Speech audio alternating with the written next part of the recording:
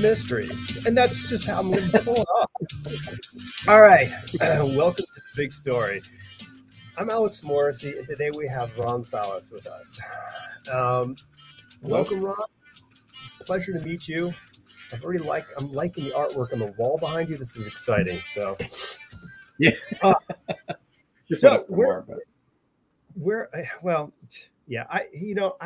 I'm probably the world's worst studio decorator. I would say I got to be in the highest percentile for studio designing, like making a really good working studio, but decorating, never been my forte when it comes to studios. So where are you joining us from? Glen Ellen, Virginia, which is a little ways off, a little bit off Richmond. Yeah, awesome. Richmond's kind of a hopping place. Yeah, it's good for food. A lot of good food here in Virginia. So I remember when we moved from New York to my wife and I moved from New York to Asheville, North Carolina, where we live now. We met some people who were from Richmond, and they were like, the food's really good there. Yeah. And this is like 10 plus years ago. And I was like, really? So, and then, but like ever since then, like I just keep hearing like the food's really good. So we had a great surprise. We had a really good surprise when we traveled up to Portland, Maine, not Portland, Oregon, but Portland, Maine. And that food is ridiculously good up there. Is it? Yeah. Like we went to this, I'm just going to say it's a Chinese restaurant, but like the food was made with all local ingredients. Oh. So it wasn't like this straight up, like what we all expect as far as the same exact flavors and tastes from, the industrialized, food network out there. Like this was like, everything tasted unique and fresh in its own nice. Right? And I'm like, oh, that's gotta be like what it tastes like when you actually have the real food. Yeah, exactly. Yeah. Like our version of that food. I don't know. Right. That's great. I've never been there, so someday, I'd highly recommend doing a trip up there because it's really, really quite cool. I mean, the coastline of Maine is just unbelievable. So, but that's why people tune in to this show, is to hear about travel. So, how long have you been in the game of drawing comics? Not very long. I mean, I look old, really old, but I got into it pretty late. I've only been doing it for about 10 years. Okay. Boy, you're doing pretty well. I was in my 30s. Okay. When I first drew comics. So. Well, my first one was in. Your first. Go ahead. I'm just curious, like how, like, because like if you're getting comics in your 30s, that's not the normal course. I mean, it's usually a young person's obsession, kind of just like I've got to do,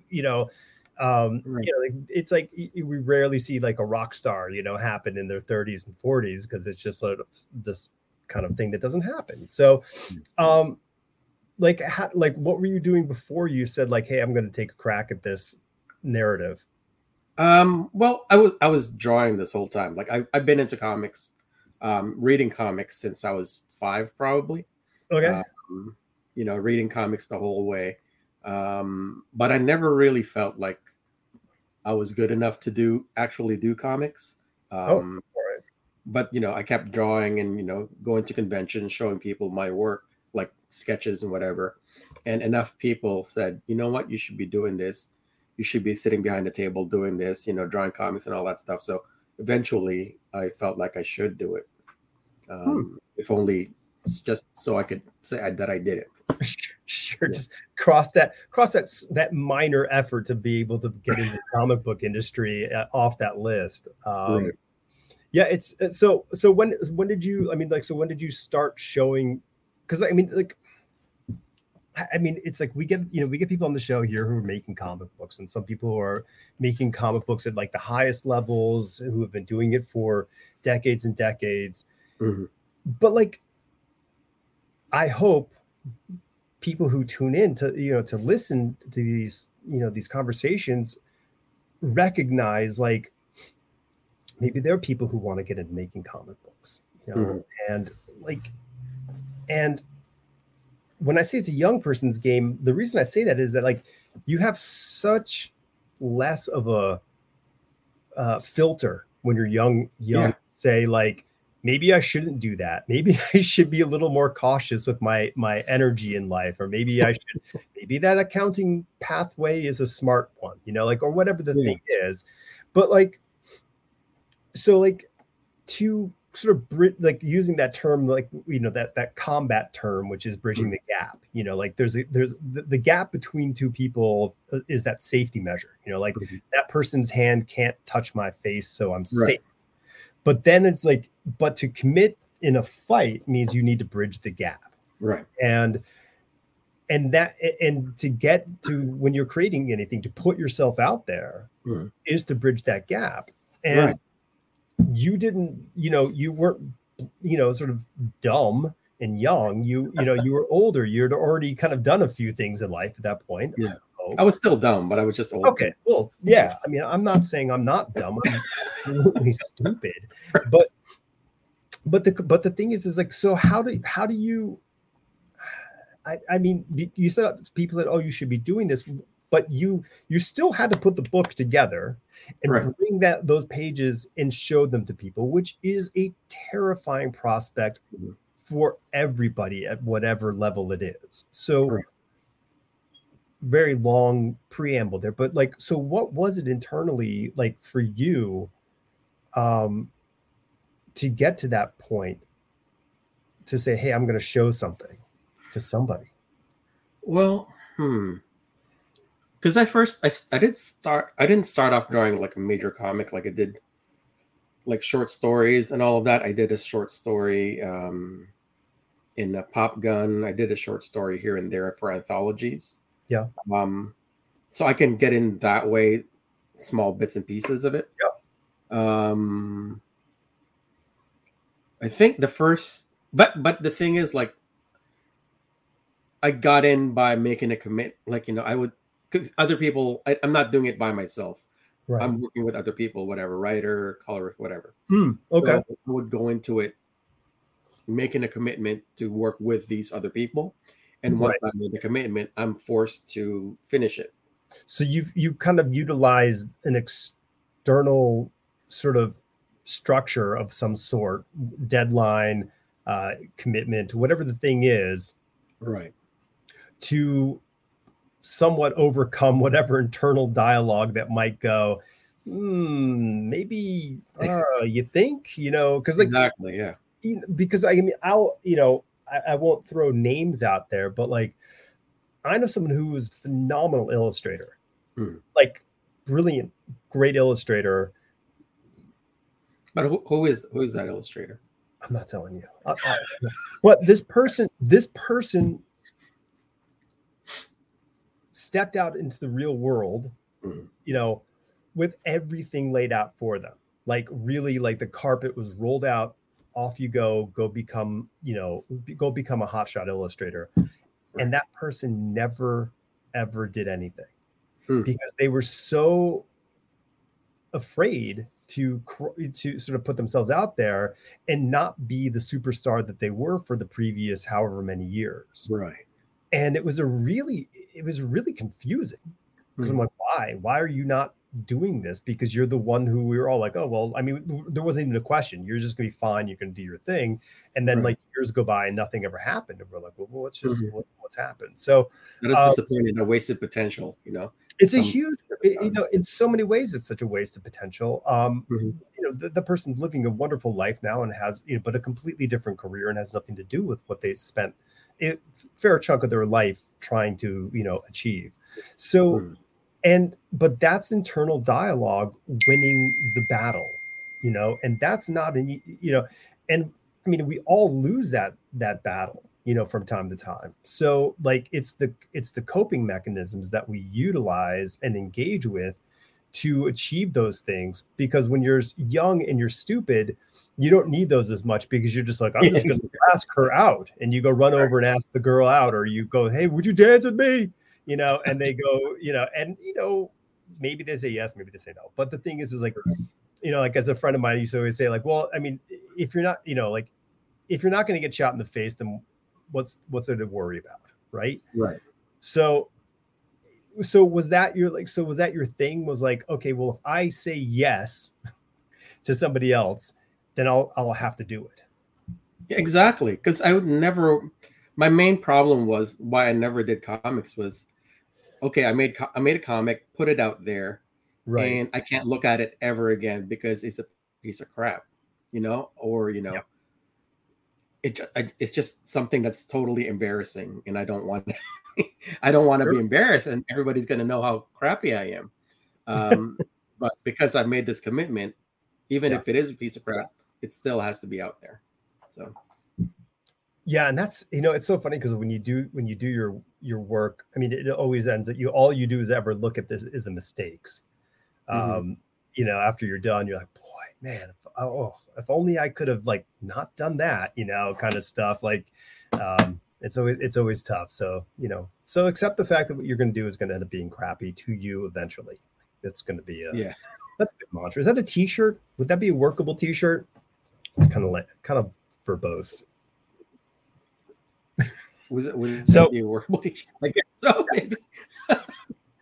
Let me see how yeah. I mean, I used to work in t-shirts, so I think that would work. I think you can put yeah. that in there. So where did you grow up? Two different places. I used to live in the Philippines. Okay.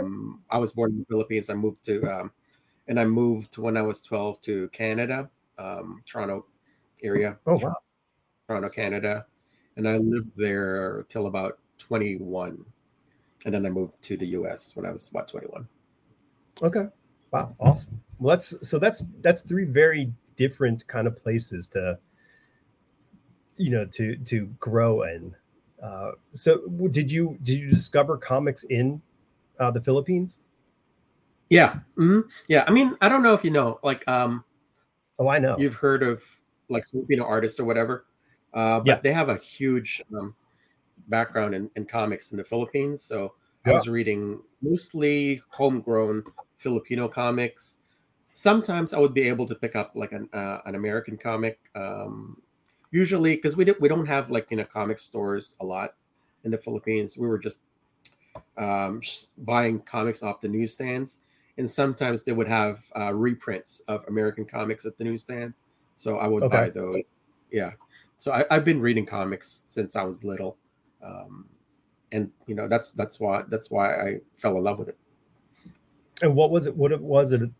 For them, like I don't know, like my first comic books were like one of those. I think they were like one of those 3-packs that they would sell in the Mhm. States here, which came in a plastic bag, and Right. You would see them in Kmart, that kind of thing. Yeah. yeah, that kind of stuff. So I remember getting one of those, and like there was a horror comic in there which scared the bejesus out of me.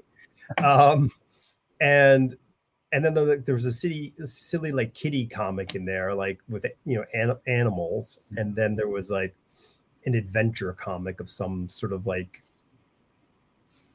some kind, and those they were super excited. I remember. I mean, I kept them for years and years and years. Like I mean, the covers are tattered by the time I think they disappeared, but it was the adventure comic that kind of stuck with me. I guess maybe had I don't know whether if I had channeled this scary stuff in the better direction, I would have ended up loving horror better. But like, Mhm. was there a certain type of comic that you dug? I was pretty much into anything I could find. It was mostly the art that I was Yeah, into, not so right. much the story, because I pretty much pick up anything that I like. Um, there wasn't like when you're buying comics like that, you can't really have a huge run of anything. So Yep. following any kind of particular story is kind of tough because you're getting an issue here, an issue there, and they're not going to connect. So it's kind of tough that way. So it's hard to follow the stories. So I just bought it for the art. Yeah, yeah. I think it was one of those. I mean, I don't know how many times I would read a comic book before I actually read a comic book. Right. It was just always going through and looking at the pictures and finding the story through that fashion before I would sit and like laboriously read through the balloons that were in the way. Right. So I mean, I'll be honest. I don't think I know any Filipino comic books, so I can't really. But like, were there big titles that were sort of like popular titles in the Philippines? Yeah, but it's kind of, most of the Filipino comics are anthology series where you have a bunch of different serialized stories in each one, in each issue, and they're pretty generic. Like they have Filipino comics, Tagalog comics, Pinoy comics. They're pretty much generic titles, so it's not like anybody would remember them. I don't even remember what was in them, but a lot of times it would just be an anthology with a bunch of different stories. Some would be like drama related, some would be adventure, any kind of genre that you would have there. And the way it is in the Philippines, a lot of movies were made off of those comics.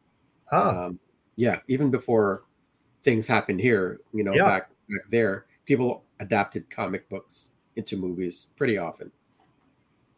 Why was not Hollywood paying attention? I mean, it's kind of weird. But of course, everybody in comic books has been saying that for the last 40 years. Like, right, there are all these great stories. Mm-hmm. I think the thing here is because the U.S. or the Western market is so saturated by superhero comics that the hurdle was the special effects. Once you got enough. Oh, for sure. Yeah. Yeah. I mean, outside of the really miraculous, work they did for the Superman film, which really was mind-blowingly good for at the time, and it still, to me, still feels really good. Right. Those 90s superhero movies and maybe early 2000s, they're so they suffer so much because they couldn't pull off the thing, Right, absolutely. Yeah. And so unfortunately we ended up with black leather costumes for superheroes and less than adequate sort of action scenes where we all go like, well, at least the comic books are still good, that kind of thing. So and whatever. I mean, I'm sure that sort of exists in every sort of cinema. I mean, car chases didn't really look great in cinema until like somebody figured out how to really, adjust cameras onto low onto cars and chase cars and have a whole, booms moving around vehicles. So those kinds of things change everything. So so it's not just comic books. I mean, the car chase movies, didn't come into play until like the late 60s. So that's cool. So and how old were you when you moved to Toronto? I was about 12. Oh, okay. So I've been working on what I call my 12 theory, which is that when we are 12, like that's when we sort of lock into the things that we're going to love for the rest of our life. So everything that we've just kind of built up to the age of 12, because it's before puberty hits and your mind goes sideways. It's like everything locks in for you. So, it's the, for, oldies such as myself, it's like Star Wars and Star Trek and, the Micronauts or whatever this stuff was. And then you hit, and then after that, all bets are off. But when, so like, I still get excited when I hear a Kiss song on the radio because I'm like, I loved Kiss when I was 10, So, yeah, exactly. So it's like, I think that's totally valid. Like everything you say checks out because I fell in love with comic books, old movies, pulp novels, and detective novels like Raymond Chandler, Dashiell Hammett, and all that stuff when I was 12. And I still continue to this day. So I think that checks out. Oh, man. Chandler, is Chandler not one of the best writers? Absolutely, yeah. I mean, for dialogue, for plot, not so much, but no. But I mean, I should say, as a descriptive writer, his art of writing description it's some of the best ever in print. Like there was like, I'm going to butcher the quote, but there was like, his freshly manicured fingernails glisten like ice cubes under the sun. Right.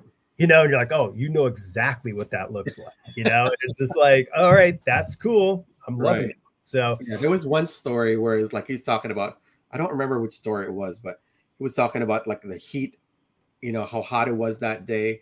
And it's the kind of heat that makes women look at their husbands' necks with, like gonna try to kill him. Yeah. I mean, I totally butchered that, but it's so he describes something like things in such a unique way that's very evocative, and you really feel that what he's putting across. So he's the best. He really is the best in that category. How did you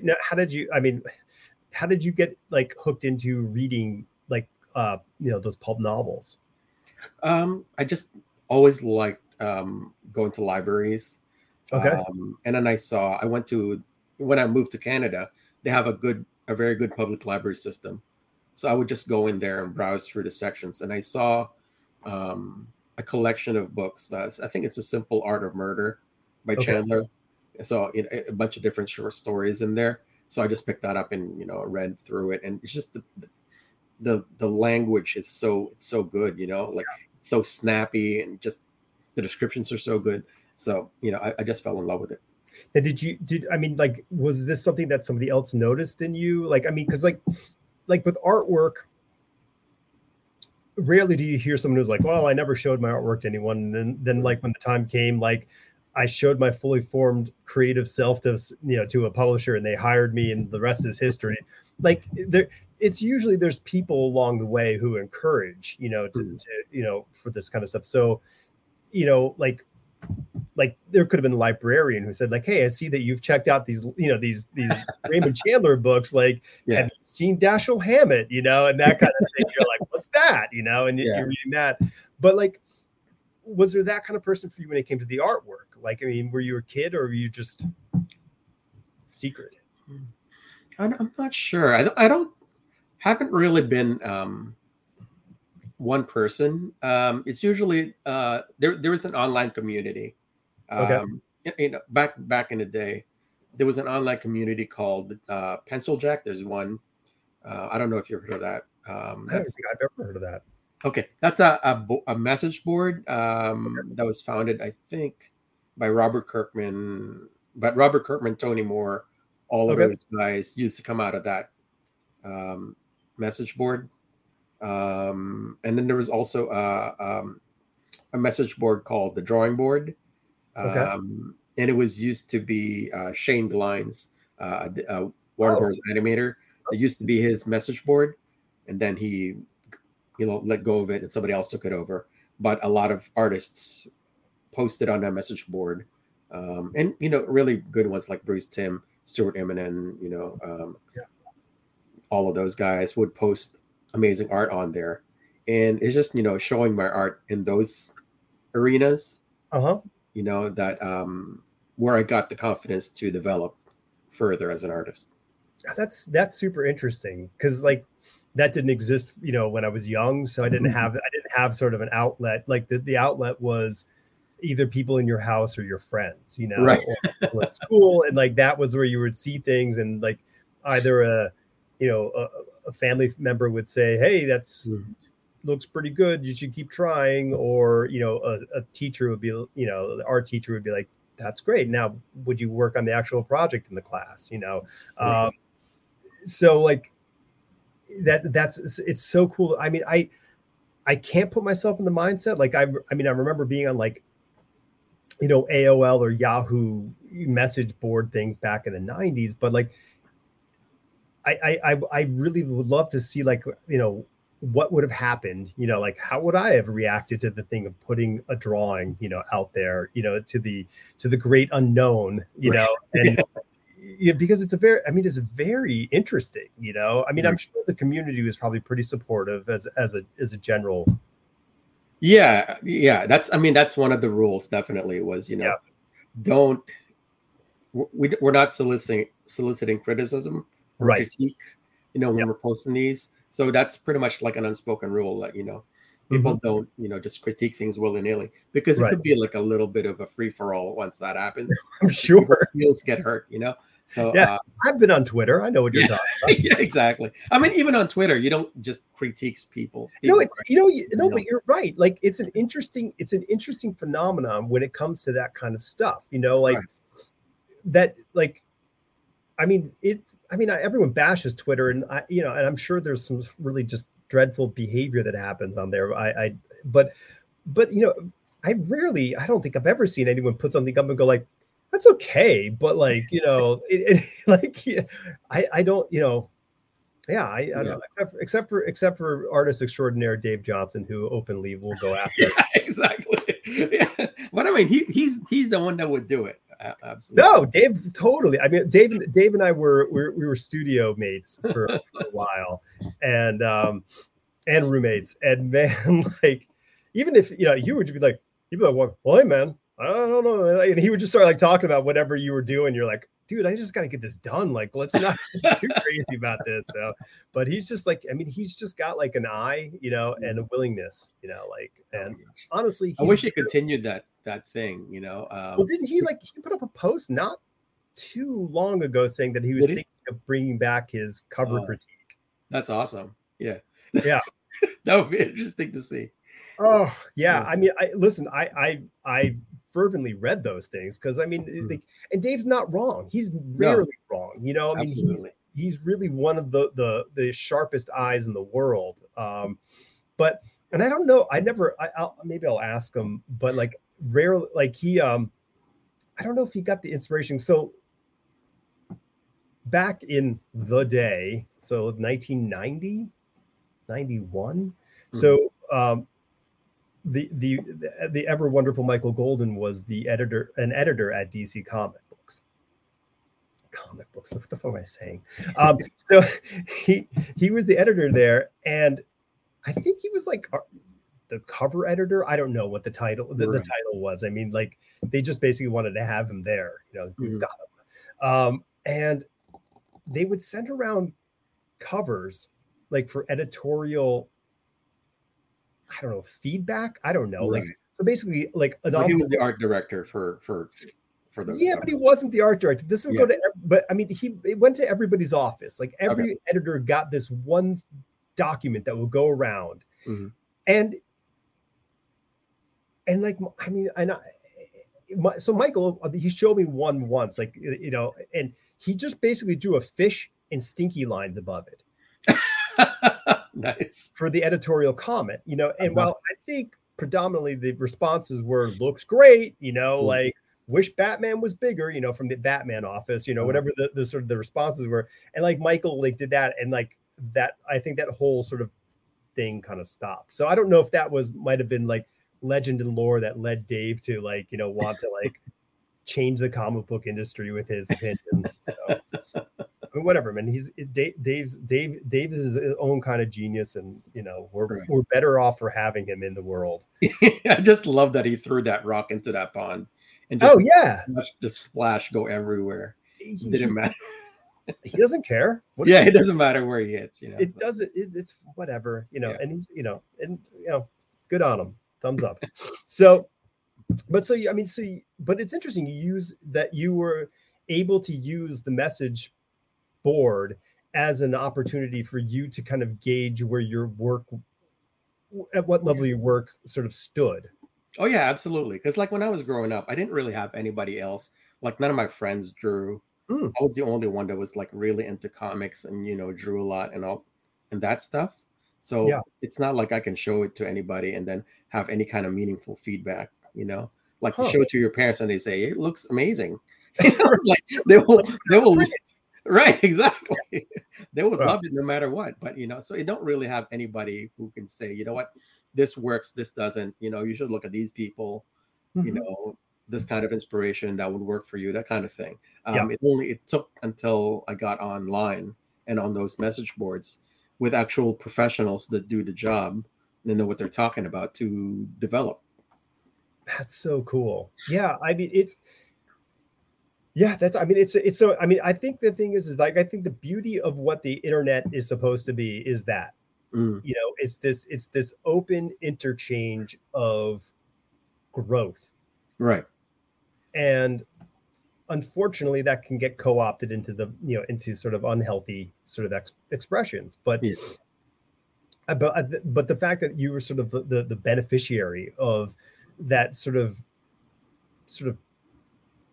altruistic aspect of the internet, that's super amazing. So did you, I mean, do you feel that bolstered inside you what you needed to say, okay, I'm going to put this down on paper and then physically show it to somebody, like at more work at a show or something like that? Yeah, absolutely. Yeah, that's what gave me the confidence to Wow. say, I actually can do this, at some level or so. So what were you, I mean, so what were you doing outside? Like, so what were you doing before you were doing comic books? Were you doing things in the creative field, or were you? No, not really. I mean, Just, I just don't have the confidence you were to Hitman. make that my job. Right. I was, just working a regular 9 to 5 kind of job. Okay. Wow. Okay. Cool. Well, no, I guess that makes sense. I mean, if you were working to build sort of the chops and the confidence to do the thing for comic books, it would stand to reason. But then again, listen, the skill set it takes to draw comics is incredibly high. Like Right. the competence to be able to draw a character on model for an entire issue, to be able to draw items at any angle, Mhm. to visually tell a story, like all these things are like, each one in its own right is a skill set that you can make a living off of. Yeah. Putting them all together is a skill set that you can barely make a living off of. Exactly. Yeah. No, it's totally true. And the thing is, like, I mean, I'm definitely in that mindset because I was ingrained in me. You know what? You have to have this kind of skill sets to make it in comics. Yeah. But I think that was a mistake because I think if I had to do it all over again, I would have started a lot sooner. Like I would have started a lot younger Yeah. when I didn't have, a house, a family, a job. Right. When I would work living with my parents, And not enemies. doing Or you anything. got enemies, Ron. Exactly, yeah. Because you don't really, in order to make a good comic, you don't really need. I mean, it's good to have chops, but Yes. to actually make a good comic, you just have to have something to say, um, and just say it. Yeah. So that's the thing. I think I would do if I had to do it all over again. I would just start a lot earlier. Yeah, I think the desire to do it is the like, I mean, in like, I was thinking about this earlier today, like the three things that make success, so like there is skill. I'm not going to call talent, because skill is something you can build on. Talent is something that's supposed to be just sort of innate. So let's just call it skill. There's skill, then there's opportunity, and then there's drive. Right. And like those three things, like that Venn diagram creates that success overlap. Like if you can get those three things working in harmony. But I'll tell you the drive is the number one thing. Right. Like, Absolutely. because opportunity is the thing that somebody else gives you, and skill is the thing that comes over time. But the thing that you have stepping right out the door is drive. Right. And like, talking to, people like Dan Ocean, like Dan was doing comic books when he was 14 years old, He's ridiculous, that guy. Yeah, I mean, in between his time as a boy band lead frontman, like he was doing comic books, and like that's a huge thing of drive. That's somebody who's saying, like, this is what I want to do. Like he wasn't even it was 2 years out of the 12-year mark. Right, exactly. Like, yeah. he was 12 years old, going like, I figured it out. Now I know. just need to spend 2 years and get my career going. Like that's how he he went. But so like it's that kind of thing. So when you say like, oh, start earlier, yes, absolutely. Like and I think like, oh man, yeah, it would have been really interesting to see had I just been just like cranking things out like when I was 16 years old.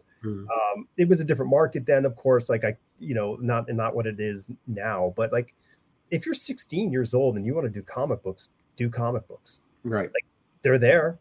That's the best way, because like you don't have any responsibilities. Yeah. You just have school and your parents provide everything else for you. You have so much free time. If you want to make comics, just do it.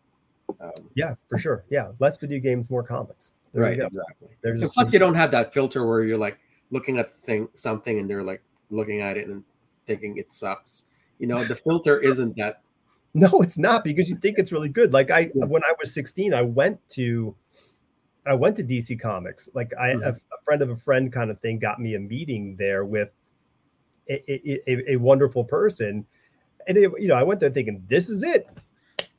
I'm off to be a comic book artist, like, Right. I mean, that's what I thought was going to happen, because Mhm. is basically, if you can figure out the secret, where the door is to get into the building, you're in the business. Like Right.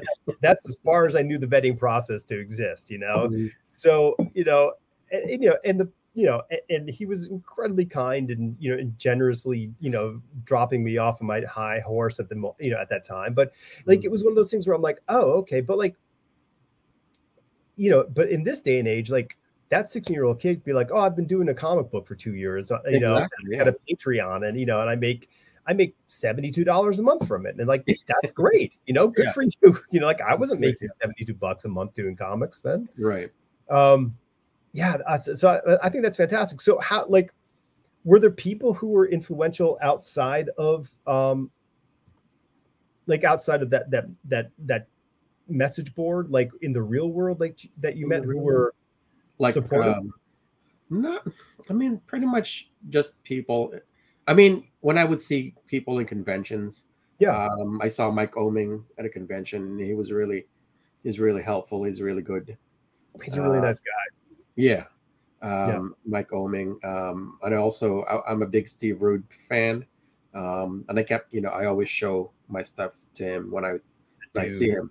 Yeah. Uh, and it's, when he has good words for me, that's something I would carry for years. So. Oh, for sure. Yeah. We had our it's so happened that my wife and I both shared a studio, not the same studio space. We were in the same floor of a building, and it was below a comic book store. And the comic shop put on the local comic convention, and Steve was like the guest, the main guest for the show. And he likes to do painting tutorials. So Right. he rented out her studio for a week doing painting tutorials. That's awesome. So I have a painting of my wife by Steve Rude. That's amazing. That's great. I know. Total bonus. Yeah. Yeah. He went to, there was one time where he went to a local comic store when I was living in Florida. He went to a comic store there, and he was doing a demonstration, an art demonstration. He did a big drawing of Superman, and I still have the drawing of Superman that he did.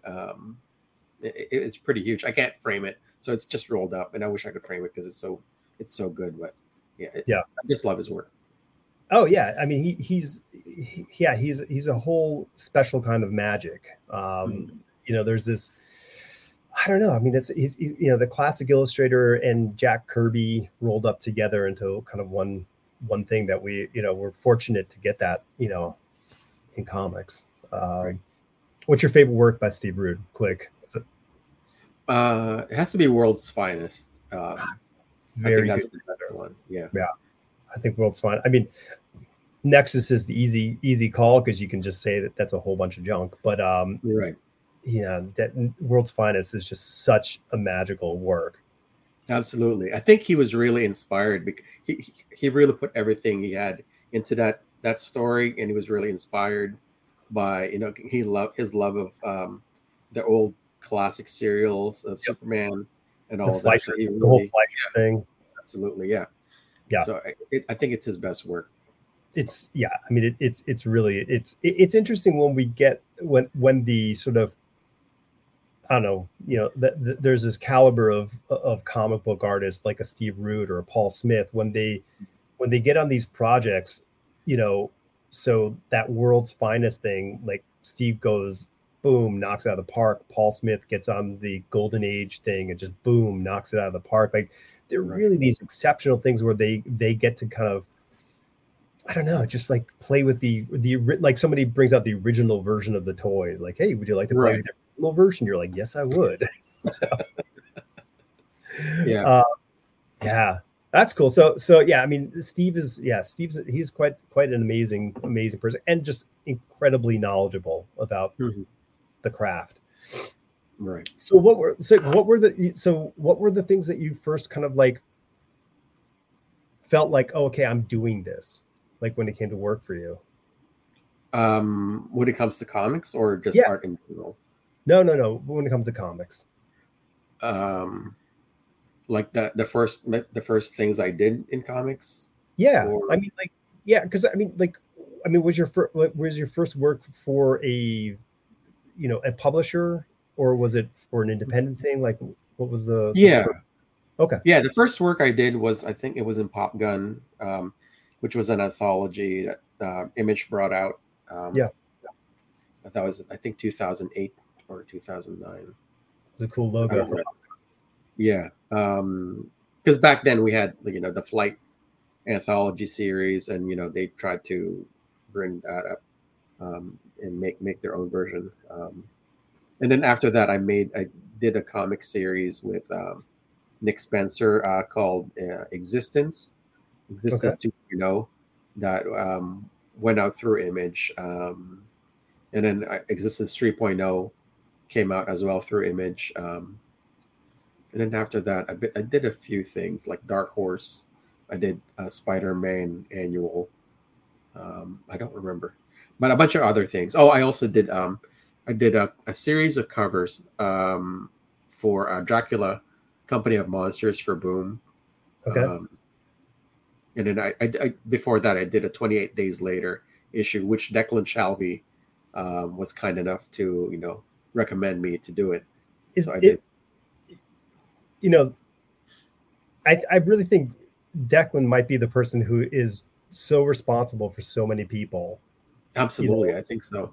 he's he is like the quintessential sort of rising tide sort of approach to the industry. He Right. I think, yeah yeah, he's very generous with, like, recommending people to, do some work. yeah And I really appreciate that about him. yeah and it's I mean it's yeah it's I wouldn't say that like most people aren't like that, but I think he goes out of his what I feel is he goes out of his way to give, and Yes. it's not a detriment to him. I think he really is that he obviously is a person of the philosophy, the more you give, the more you get. So Right. well, so that's really cool to hear. Yes, I mean, yeah, Deck is just he's just such a sweet guy, such a good Hmm. guy. So, Yeah. yeah, so I got a couple of things here that I pulled from your website. Oh yeah, look at I forgot to put this up. So go to Ron's website. Um, that's a ringing endorsement right there. Um, so Prince Valiant, Mhm. how did this come about for you? Um, the editor, Nate, actually asked me to do it. That's pretty much how it is, and he knew I was a big fan of the original Prince Valiant, and my art is very. It has a dated kind of look, so maybe that fits, Prince Valiant. Okay, That's why he let's recommended call me. it But classic, Ron. Let's call it a classic look, not dated. I guess, yeah. I mean, you could say that charitably. Um, but yeah, so that's how I got to do it. Okay, yeah, going through the pages, I mean, they're really cool because I mean, like you know, like we all have the sort of the vision of Hal Foster, right? Like that look Yeah. is sort of endemic with this thing, but I like how you didn't sort of like clearly it wasn't this effort to say like, well, let's just find an artist who can draw like Hal Foster and try to make a like like I mean, did you ever get to look at that like stuff? Were you looking at that when you were growing up, like the Prince Valiant in the newspaper? No, we had, because in the Philippines, Hal Foster is pretty big. There were a bunch of artists. I mean, the classic illustrators were pretty big, like Hal Foster, Bern Hogarth. All of those guys are pretty Yeah. big back there. So a lot of the art that came out of the Philippines are, influenced by that. So there was a guy, called Hal Santiago, and he Okay. named himself after Hal Foster, Hal Santiago. And he was a big Hal Foster devotee. And that's who I grew up, idolizing when I was growing Oh, up. really? And Okay. it was only until, it was only until way later when I moved to the US that I got to see actual Hal Foster work. And, I was old enough to appreciate it. Yeah. But I probably wouldn't have back then. Yeah. Yeah, it was every Sunday the Prince Valiant was in the newspaper, so like it would it was there, so you would grab the comic book section or comic strip section and thumb through it, and then you would see, because they were bigger. Like he still Mm-hmm. had like it still had the clout in the comic section to be like not just a strip, it was a block. So they would be Right. able to have like stacked panels in one big panel or something like that, and it was just this magical, because it's the only thing that felt more like comic books that was in the Sundays. So you would Mm-hmm. get to see this kind of like this big, and they were all kind of like very beautifully colored. Like they were really impressive, They're compared to. amazing. I mean, yeah. Yeah, I I mean, tried my best to. I'm sorry. Go ahead. no, I'm sorry. I scratched my nail. Sorry. Okay. No, I mean, I tried my best to kind of, capture in my way, Hal Foster, but I just, I don't have the ability. I don't have the time to do it. He had, one whole week to do that one page. Yeah. And I just didn't have the time. But I wish, I would have done a better job at it. I don't know. I I love I think it's beautiful, man. I mean, I go like you. I mean, I love that you like, because like doing a book like that. Here are the things that you have to do that most artists don't want to have to do. You got to draw a lot of natural stuff. You got to draw animals. Like these are the things like most artists go like, oh no. Is it like the worst thing you can be like, hey, I need you to draw a horse riding a motorcycle through the countryside? Like that would be the worst thing for a comic book artist to do. right. But like, but you're how you incorporated the natural stuff. Like, go to Ron's website. He has like a bunch of these pages up there, and they're really beautiful to look through. So, and yeah, I mean, they're good. I love them. So Thank I you. think you did great, man. I think you did great. Now, I mean, are you drawing digitally? Are you drawing traditionally? Like, Now I'm mostly drawing digitally. okay, Those Prince Valiant stuff, they were all traditional. okay, But now everybody says that it's a lot faster to draw digitally, and I don't think that's true necessarily. It's just you can be a lot more precise and actually have the work that you want out there yeah, digital, because when you put the line down on an actual piece of paper, you're stuck with it. You can put white out and stuff, but it's not the same. Digitally, you can tweak it as many times as you want until you get. Yeah, absolutely. So yeah. I that's why I draw digitally. I just can't be happy with what I have. No, I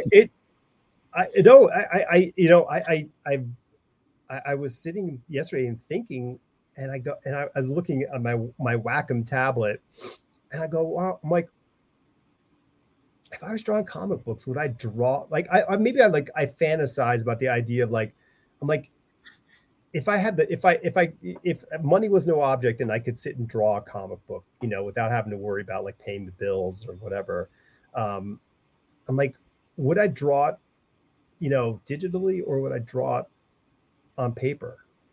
And there's a big chunk of me that says like, I think I might do it on paper, even though Right.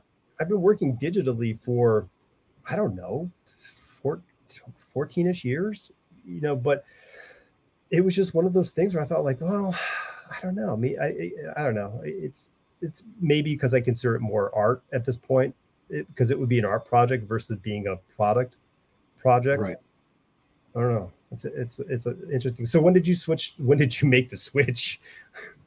The switch, I think, it was a couple of years ago, because I did the first comic that I did digitally, all digitally, was $6 Million Man. What, this one? Series. Yeah. So that's I did all of that digitally. Okay. just because it was a lot easier. And Yeah. I think I can do a lot more things digitally versus traditionally. So I think it turned out a lot better. So that was a shift. I mean, that was like, okay, I'm going to the store. I'm going to buy a Cintiq and start going, or what was it like? Yeah, absolutely. Yeah, I went and bought a Cintiq companion, Yeah. and that way I can just work wherever. So I would take it anywhere. I had a day job, so I would just, I would work after work, and when I was at work, I would take, I would have that and draw during the lunch hour. Mhm. So I just, you know, that's how I work. So those pages are all digital, and That's it was something where I had to really make sure that I wanted to do, because you don't sell these pages, so you don't have anything to sell afterwards. this is the huge debate, right? Mhm. It is the huge debate of the Mhm. day. I had my here's my internet altruism thing for years. I kept thinking like it would be so great if you could create like a digital file that was a unique file that you could then sell to somebody as a digital, like, hey, here's a commission, here's the art, you can Right. get the thing, like aside from Yeah. like tearing your computer out of its cubby and shipping the computer to the person saying, there it is, you've got the file. Like, Mhm. I kept, that was like, I'm like, this would be a great way that people could sell their digital artwork to other people, Right. and that would be a way to do it. And then NFTs are created, and like, and they're either evil or the next coming. I don't know whichever side you stand on the fence, Yeah. but it's not exactly the solution I had envisioned. I envisioned it not being something controlled by other people, but something that was just an exchange between two individuals. But And some maybe, people, like, make like limited edition prints of pages. I've yeah, seen some people do that, like David Marquez, I think, did that, and a few other, but it hasn't been really big. A big.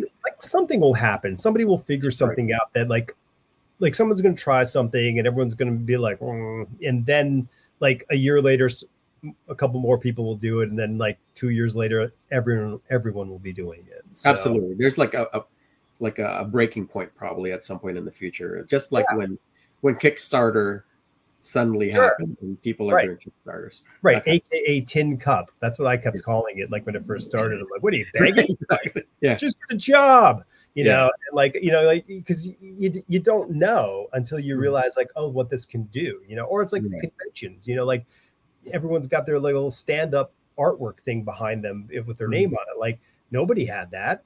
And then like Right. after the first person who had that, everybody was looking like desperate enough, Yeah, exactly. and then the 2 years later, everyone's got one, Right. So it's just one of those kind of things. Someone Mhm. will come up with the right answer, and and everyone will fall in line, and then a broader audience will be able to reap the benefits of it in the sense Right. of having that sort of limited edition, like, I don't know, unique code. I don't know what it's Mhm. going to be that gets printed onto the thing, and then people have, hey, this is it. This is the Yeah. nice thing. So Yeah. yeah, I mean, That's listen, sometime in the future. Definitely. It's something. something. Yeah, But but if no, when I was anybody's doing that book, it was something that I really had to think about, because I mean, they bring in some income, they definitely. do, And I had to make a choice between, having that income or being happy with how the book looked. And I sure, had to choose. I'd rather not be embarrassed by how this book looks. So I'll do right. it digitally. Yeah. Yeah, I mean, it's a tough aspect because there is this sort of kind of like, I don't know. I mean, there's a passive income with all this artwork that you do. Hmm. You're like, you have it. I have not been in the comic book game drawing comics in 2 decades now, and I did I did a free comic book day thing. The comic shop that I spoke of earlier asked me, hey, would you sit and draw? I'm like, sure. Hmm. And I think I had my pages there. I think I did because somebody like went through them and goes, are you selling these? And I'm like, no one's asked me that question in 20 years. Like, I didn't even have an answer for the guy because I'm Right. just like, because Yes. I was so far out of like my world at that point. Mhm. So I think I said no. I don't remember. Okay. But yeah, I don't know. Whatever, man. So I mean, so that's, but it's an interesting thing, like to shift from a traditional working method to a digital method. There's a whole bunch of, because there's a bunch of relearning you have to do. Like, Right. There's different ways of thinking how you approach a page. Do you use, are you just using Photoshop, or are you using like Clip Studio, or like what's your? Yeah, now I use pretty much always Clip Studio. It's so good, isn't it? Yeah, it's just the way it draws that line. It captures what I want it to do. Whereas Yeah. in Photoshop, there's a lot of wiggle that's still in there. Yep. It might be that I did that, myself, like my hand wiggled when I was Yeah. drawing the line, but I don't want to see that in there. So that's why I use Clip Studio. It's a lot better. Yeah. I mean, listen, I love me my Photoshop. I love me my Adobe products. They put the food on the table for me, but Clip is a purpose-built tool to make comic books, and damn if it doesn't do it really, really well. Right. Although I gotta say, I'm really, really super intrigued and fascinated by this whole iPad Pro world of making comic books on a tablet like that. Right. There's something super, super, like, I don't know. No, I mean, it's got to be good. Like to just go and take your work anywhere. That's why I brought the Cintiq Companion, because it's a portable device. Right now, I don't have that. I have the monitor, and I'm stuck here. I have to make the comics when I'm sitting at work. Exactly. Yeah, I can't go to the library and just work. Wheeling in a giant road case with your 22-inch monitor and. Hold on, let me just set this up over here so I can work for a while. Yeah, no, it's. I mean, it's funny because before they started making the sort of the smaller Cintiq models, like at ad agencies, like these guys would roll in with these big Pelican cases to do storyboard artwork, like on a Cintiq in studio for ad agencies. It was just, you'd sit there and like you'd be hanging out and waiting, and like there would just be this guy sitting there with these giant cases, and you go, wow, like you're like holding a pencil, going like, yeah, absolutely, yeah. So like they'll give me paper, like there's paper in that copy machine. I just need the pencil. That's it. Yeah, so, but I mean that's what's great about the Cintiq Companion, because like for example, like that's $6 Million Man. Series that I did everything pretty much. Like I worked at home sometimes, but most of the time I was at a Starbucks doing that. So it was great for that. I love working wherever I was at, and that's why I bought the Cintiq Companion. But it was a flawed device, ultimately. I mean, it was. I think it was ahead of its time as far as what they wanted it to do. Whereas I think the iPad Pro. Right. It's such a solid piece of, software and hardware all in one thing that it's up to the software writers, or I should say operating system and hardware. And now it's up to the people who create the apps to screw it up, because I'm very interested in that. Yeah, definitely. I know. And more people I talk to are really doing their comic books in that route. And it's like, because like years ago, Golden and I were talking. He's like, yeah, I think I'm just gonna do everything digitally. And I'm like, holy shit. I'm just really? Like, really? And then like a few years ago, he was just like, I mean, might have been even last year. He was like, yeah, I think I'm gonna do the whole thing on the iPads, like on an iPad with Procreate. I think it was Procreate at the time. And I was like, oh, Jesus, but he was having certain specific printing issues. And I'm paraphrasing the story and ruining it. So everybody who holds me to this screw you. But the thing is that like it's such a wrong way of saying it, but the two of us are very much rooted in print, in the terms of traditional print and how print operates, that when we're using programs like Photoshop, which is traditional in its approach to print, that we're setting up files thinking that this is going to be printed offset. Mm. There's 4 colors on 4 Mhm. different stations and paper passing underneath, and like these Right. stations are like, but that's not how Procreate. I don't think that's how Procreate operates, and I Okay. think it's a very different type of approach. So Mm. he was having problems getting the effects for colors that he really wanted to have, Okay. and he's very specific about his coloring, and Mm. and so so I don't I have no idea if he's still utilizing those devices or not. So Mhm. um, who knows? I think But Clip Studio works on the it does. iPad as well. Yeah. So It does. yeah. Yeah. I mean, I every so often like I just go, okay, well, like everything's good work wise. I would love to get an ad agency just to ring me up and say, hey, we need to have a whole bunch of these, these things done for next week. Because I Hmm. would just have to do that to say, cool, thank you for buying me a brand new iPad. You know what I mean? Like that, because I would Yeah. just do that. I would say, yeah, fine, I'll give up a weekend just to be able to buy that product and Hmm. then just have fun with it. And like, I'm not even Right. making comic books. Like, Yeah. I'm an idiot. I would spend the money just so I could test it out. Hmm. Yeah. I think, yeah, definitely. I mean, it would be good to test out. I don't know if it's still the same, but I remember somebody doing color tests with Clip Studio on the iPad once, and it wasn't really accurate, Right. compared to Photoshop. So I Yep. don't know if that's changed since then. There's been a couple of updates since then, but that would be a good, just something that would be good to use, I think. Yeah, and I just, because I mean, I also, I mean, I'm not being completely naive. I'm like, I could probably use this for work, like, Right. real work. But I don't know. It's just kind of an interesting thing. Yeah. So, do you do anything in the traditional using the traditional tools anymore, or are you just completely in the digital environment? No, I mean, I still do commissions Okay, every so often. Like been working on commissions this whole week. right. And it's nice to. Oh yeah, you've been posting. I think you been posting some of your commissions pieces that Yeah, you. I've been, posting some commissions Yeah, here and there.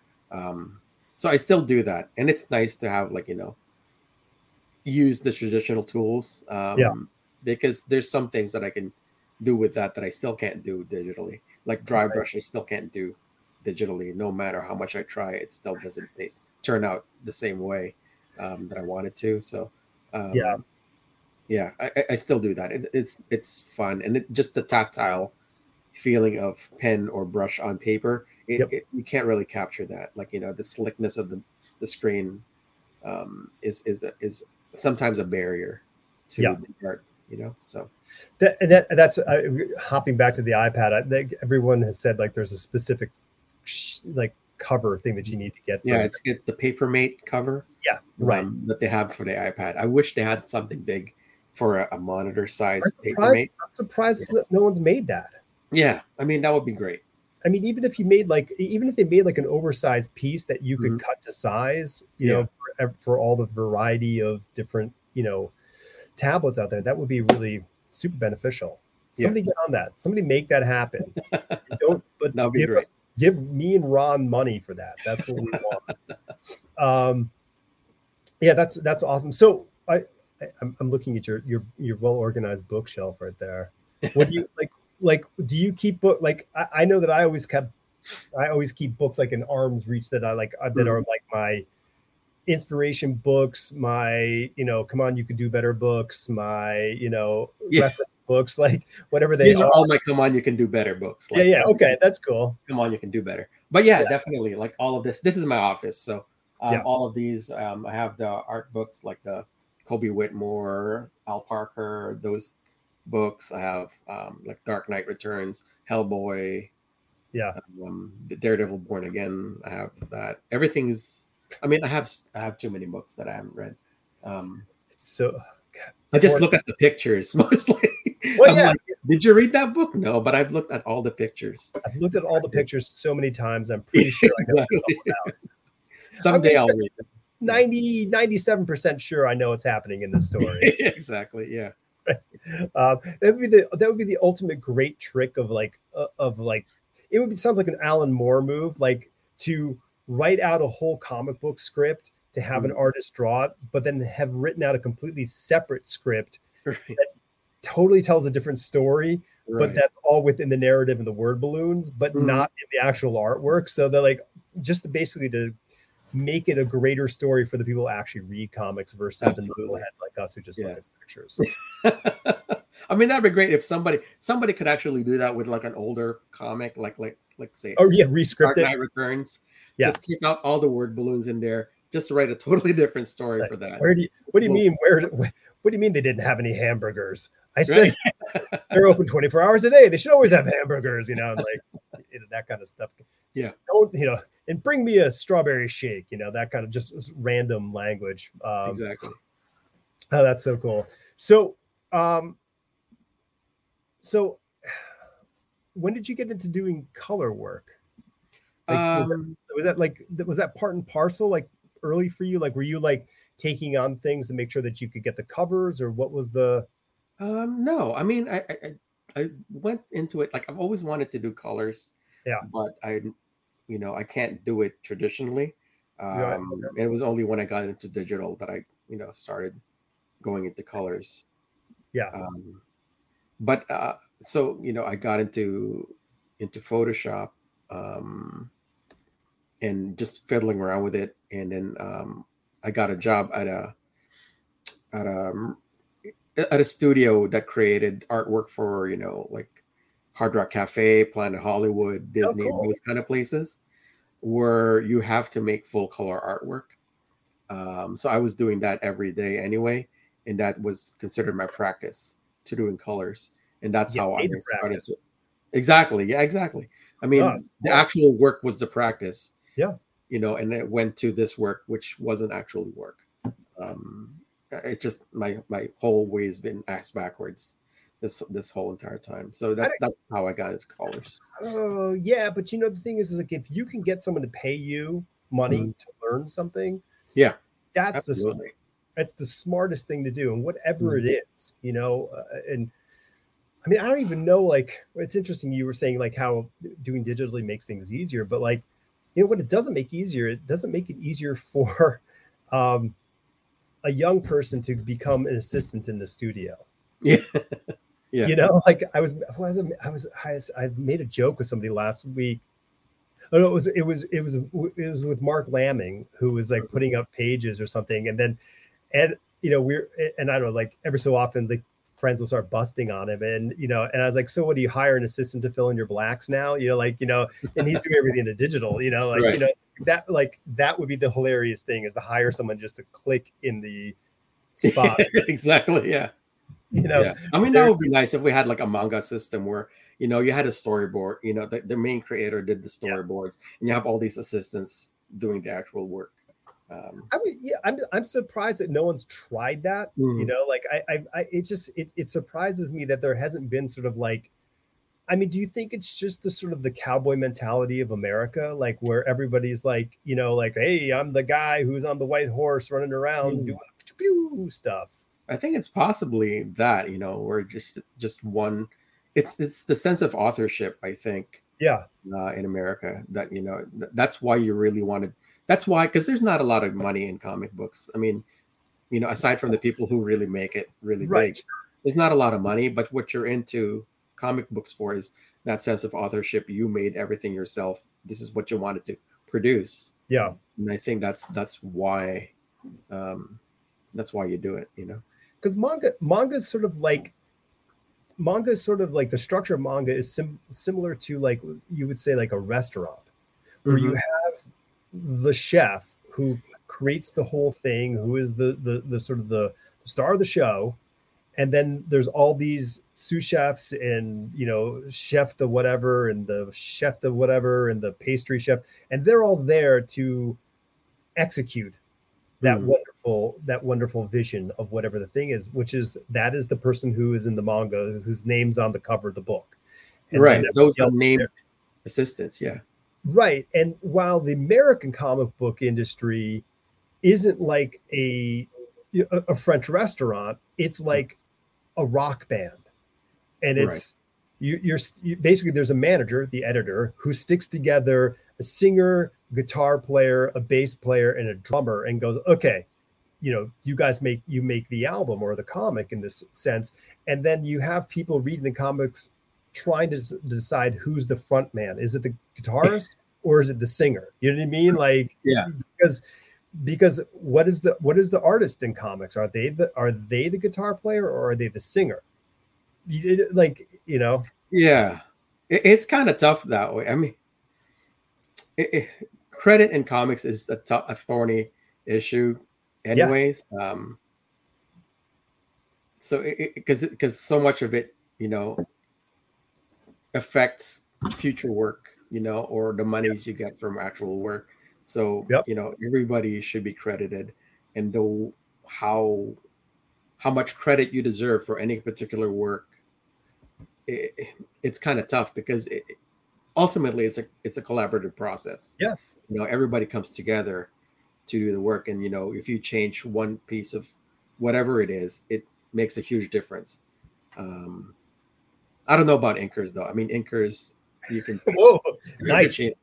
Let's get at the inkers. I'm just These kidding. days, yeah. No, but I mean, like you have everybody, especially the colorists. Like if you switch out the colorists, that makes such a huge difference to the actual look of a book. Huge difference. Yeah. And the colorist isn't the same person the colorist was 20 years ago. No, it's a very different role in the storytelling process. I mean, they've kind of become the cinematographer and lighting designer all in one shot. Right. Yeah, they're doing some heavy lifting on comics. So it's an interesting thing. And then and then you get like some amazing letterers like Clayton Cowles, who's just honestly, I think like I can pick his books out in a mile. Like, oh, yep, because you could just feel that sort of tension that he's putting into the comic. So, I mean, listen, if the script isn't perfect, it's your job to make it perfect as the artist. So you just go, okay, well, I can solve this storytelling issue here. That's and you just do it. You just make sure that the story is being told the best way possible, and you move through it. And you don't go running around going like, I need more money or attention because I changed this, like it's just, you do it because, ultimately the job is to get the thing done on time. Right. It's just, I do understand like, the problems with regards to credit because general public, when every comic book comes out, all they see is this comic by certain writer. For sure. And the artist is interchangeable, which in some cases are, when it comes to like Marvel or DC, because they switch artists around so much. So it's not like, people don't see that the artist has the same sense of authorship as the writers do, because the writer stays there for such a long period of time. So it's interesting because, I get that. And I feel that, like, I think from the most part, it has been that way. But but it's funny how, like, having been the kid who was reading comic books at the pictures, not the words, the comic books that I really resonated with were the ones where the artists were so heavily a part of what that book was and in its legacy, that when you look at the John Byrne X-Men or the the George Perez work, on any of the George Perez work, all these, Bill Sienkiewicz on Moon Knight, like, Frank Miller on Daredevil, like I know he wrote it, yes, but the point being is, like, these people, their artwork was the visual brand of these comic books that we as or at least me as the reader, I go, oh, this is the guy. That's the whole thing. So I remember being like, why does the writer get the first credit? And I'm not knocking it, because I get it. I understand how the value, that's where the story came from. Like, it's the idea of the story. Like, we got it, that's where it all comes from. Otherwise, it's just somebody drawing pictures. We need to have a story. So, I don't know. I mean, because Stan Lee said this is written by Stan Lee, drawn by Jack Kirby. Even though Jack Kirby came up with a story, brought it to Stan Lee, he scripted the story, but it was also that's total aside. But I mean, I don't know why I even brought that up, but the credit right now, I think definitely everybody should be credited, and everybody should be given credit for the product that they produce. Yeah, So if somebody is given um, disproportionate amount of credit for any kind of thing, sure. is kind of bad. I don't think that works. But it's very complicated. It's a very complicated issue. Well, I mean, because I mean, I think as you said earlier, listen, it's a collaborative process, and as great as whatever each individual's effort is into it, it is one entire product altogether. Mm-hmm. Like you can't sort of split them apart, Right. In that respect. And like, I was fortunate enough to work with like who I felt was one of my favorite writers and comic book creators, which was Keith Giffen at the time. And like, I love Keith Giffen comic books. Mm-hmm. And there was a part in the story that he had characters sitting in a car talking to one another, exciting comic book stuff.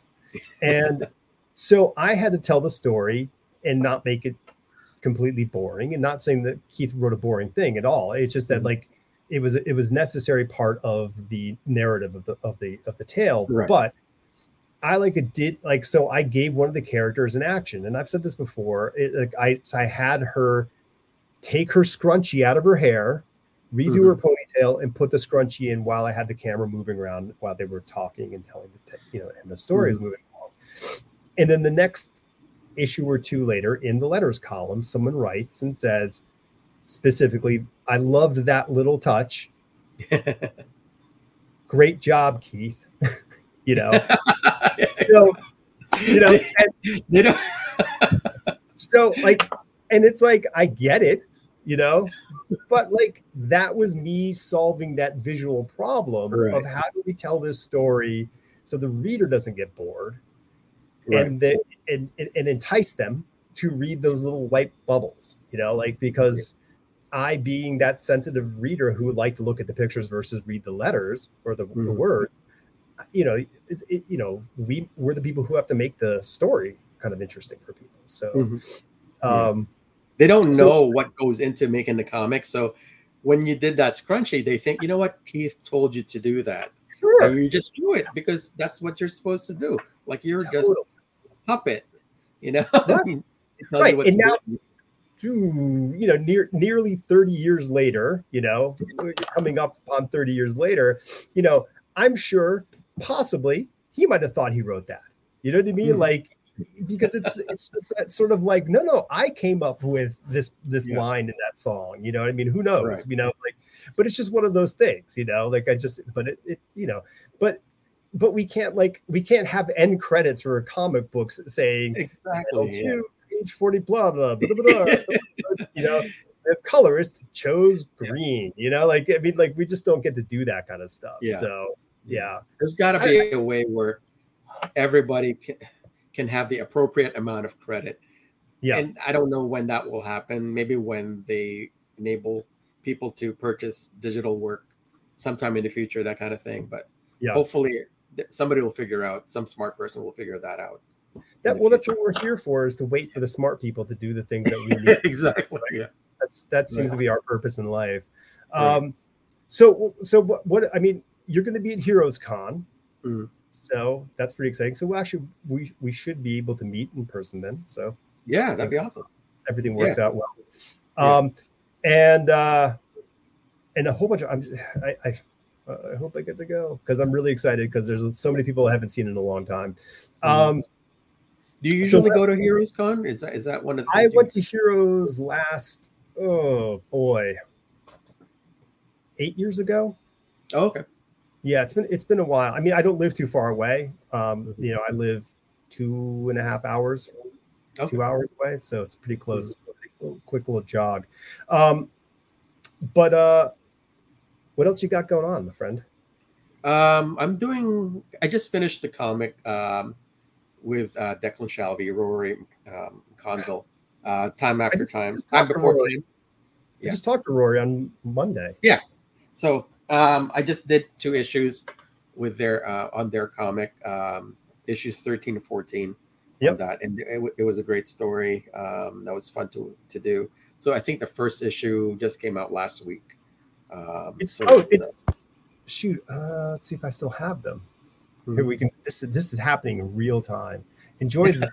Hold on a second. Enjoy this piece of artwork while this other thing happens in real time. Let's see if I can find it here. Here. Ah, so close. And here. Oh wait. Nope. Hold on. Oh. Believe me, all this will be smoothed out in post. It's not. None of that will be. None of this will be smoothed out in post. That's it. 13 to 14, you said, right? Mm-hmm. 13 and 14. So I think the issue 13 just came out last week. Boom. Yeah. So that's one of the variant covers for it, and that one Yep. is actually the proceeds from that is going towards supporting I think Ukraine, something about Ukraine. I apologize for not knowing exactly what it is, but Something to help benefit the people in Ukraine. right, absolutely. That's Yeah, that's yep. Declan Shalvey's cover. So Yeah. that just came out, and then the next one sometime next month. That's awesome. That's So I just exciting. did that. Yeah, and then I had finished 200 some page biography of Muhammad Ali. No So that should be way. coming out sometime next year. Oh, that's amazing. Yeah, Who is that for? I wish, because something a biography of Muhammad Ali just came out just recently. Okay. It was a small one, and I wish I beat them to it, but I was just too slow, so it's not going to come out until next year. So, but yeah, Right. Now, what publisher is that for? first second. Okay. Wow. Yeah. That's And they were amazing. really great for letting me do, because I did, like, they gave me the latitude to do the art and be comfortable with what I have, because I did the art. It's tonal artwork. It's just not in color. Wow. Totally, and I also lettered the book, so visually everything that you see will be mine. So if That's it looks bad or if it looks good, it's all my fault. And the story was by Mark Bernardin. so we know. Oh, okay. Yeah, sure. The very pleasant Mark Bernardin. So Yeah, that's very awesome. prolific. Yeah, That too. yeah. Oh, that's great. So do you know when next year that will be?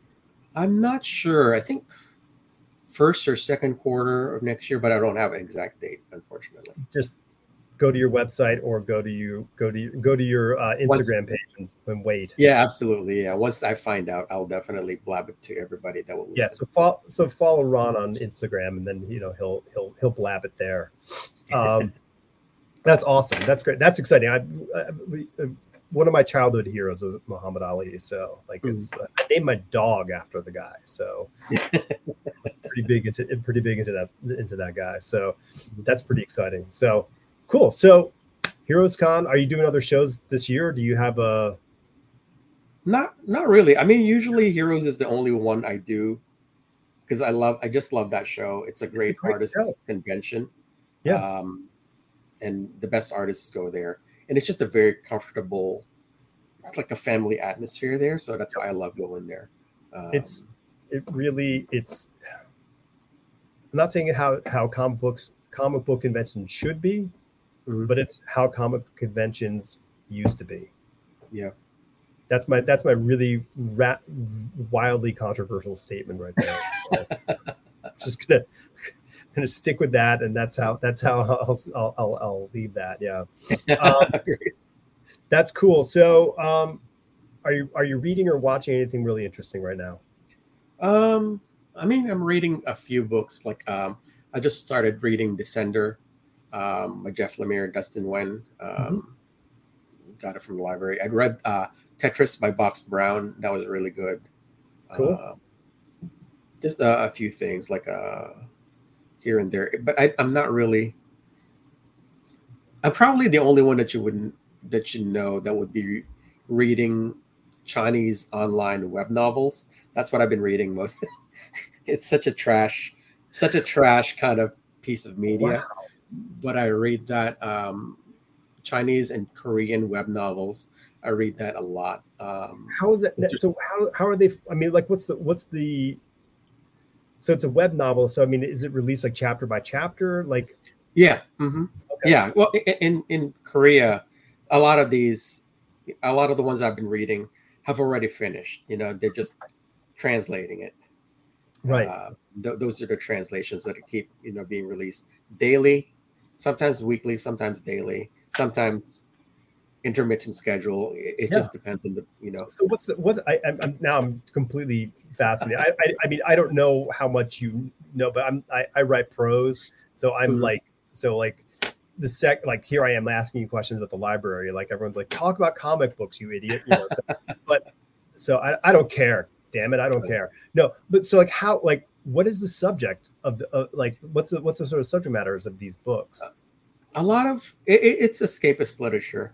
Okay. Um, So like yeah, I mean, because there used to be like, I don't know if you've heard of Heavenly Sword and Dragon Saber yes. from China. Okay, so those things, they used to be serialized in actual books in magazines back then, and then they would compile them into books, and people would read them and all that stuff. Okay. This is kind of like the modern day version of that, where they would just have a serial web novel released online, or they would have an app on their Yeah. phone, and they would read it there. It's pretty big actually in China, in Korea. A lot of the new Chinese fantasy TV shows are based on those web novels. Really? So Okay. yeah, but that's how I got into it, by watching Heavenly Sword and Dragon Saber Right. and Condor Heroes, those kind of things. Okay. I love that. Yeah. That's totally rad. Nice. I'm about to start reading Scott McCloud's Sculptor. Oh, awesome. Yeah. Yeah. Not a I light, not haven't a read light it, but I'd love to. Yeah. Yeah, I bought it for my wife as a recommendation from a friend, and she read the whole thing. She goes, "So why did you buy this for me?" And it's like it's really well done, but it's like it's not an uplifting tale. So like she was like, so I'm like, oh, okay, I guess I didn't read the room, but it happens. So I'm excited to read it because it's really great to look at. So I can't wait to read the stories. I will actually read the words, I promise. Yeah, no, it's good. It looks like good stuff. Yeah, man. It's great to read other people's comics, because yeah, you don't have to critique. I can just enjoy the actual storytelling. Oh, for sure. And learn stuff from it. Yeah. Instead of like saying, "Oh, that looks terrible. It didn't work," that kind of thing. So yeah. Do you have any? Do you have any writing stuff? Writing? I haven't written anything in a long time. Yeah, I'm saying, but do you have any? I mean, do you have like stories that you might want to be like, hey, I want to write my own comic book? Maybe. Yeah, that's what I'm going to be working on next. Is going to be writing, drawing, lettering, coloring. So you could do a Cliff Chang. You're doing exactly. Yeah, except not as successful, probably. That is really the ultimate flex, Yeah. Because I mean, it's like, listen, I know other people have done it, and bravo and props to everyone who's done it, right. But nobody's done it for the majors, right? Exactly. And he's just flexed big. It's just, it's so good. I mean, it's so good. Yeah, it's so good. But that's something you can say with every kind of Cliff Chang, and everything he creates is it's so good. He's just, there's nothing that he makes that's actually like that's bad. Like everything is great. So, he's just, I don't know. He just walks on air. I think he's so talented. He does. I think that's a great way to put it. Yeah. Well, you should get writing, and because I think everybody who makes comic books should make every aspect of comic books, whether it's the ambitious level of doing all of it, like you just stated, or even if it's just saying, hey, I'm going to write a story and someone else is going to draw it, because just that process of writing it and and then working with somebody else to make sure that it becomes a thing is a skill set that you can kind of like make your better. So and that's why I wish I started earlier, because when you're young, you definitely have a lot to say. You don't have the means to say it, but you definitely had a lot to say when you're young. Whereas later on, you have that filter that Yeah. kind of eats away at that voice. But hopefully, now I think I do have something to say where Yeah. I can actually do that.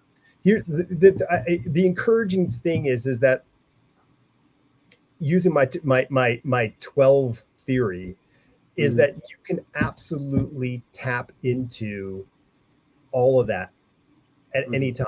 Like you can actually like get into that point where what you felt when you felt that little excitement in your belly, when you're like, that's the thing that I love so much. Yeah. You can recreate that when you're writing the thing that you love, because then it's still there. It's all there. It's just buried deep inside. Yeah, sure. You just need to unearth it. Yeah, exactly. Sure. Responsibilities and self-consciousness. It's like it's all in there. But the thing is, we can get past all that, whatever tools we choose to use, whether it's journaling, meditating, talking, drinking, whatever the thing is that people end up doing. But the thing is, they can be tapped into. So like I mean, trust me, and and if you ever have any questions about it, man, I'm always around to talk about it, because I mean it's a huge thing. It's a huge thing to people to get over that. So and since the message boards are gone, you're going to have to find different ways to get that. Exactly. Yeah. Well, thank you very much. Thanks for the offer. Yeah. Anytime. All right. You good? Was this good? Yeah. You all right? Thank you. Thank you very much for having me on here. I really appreciate it. Hey man, it was absolutely my pleasure. Ron, I have to put the official music on. If I don't put the official music on, then the show doesn't end, and then we're stuck here for eternity. So, Ron, thanks so much for joining us. Thank you very much. Go find Ron. See, and anybody who says that, like, I did leave his name. I spelled his name right at the bottom. So just go to ronsalas.com. You can find anything Ron there. Until next time, Ron, I'll see you in Charlotte soon. Yep. See you there.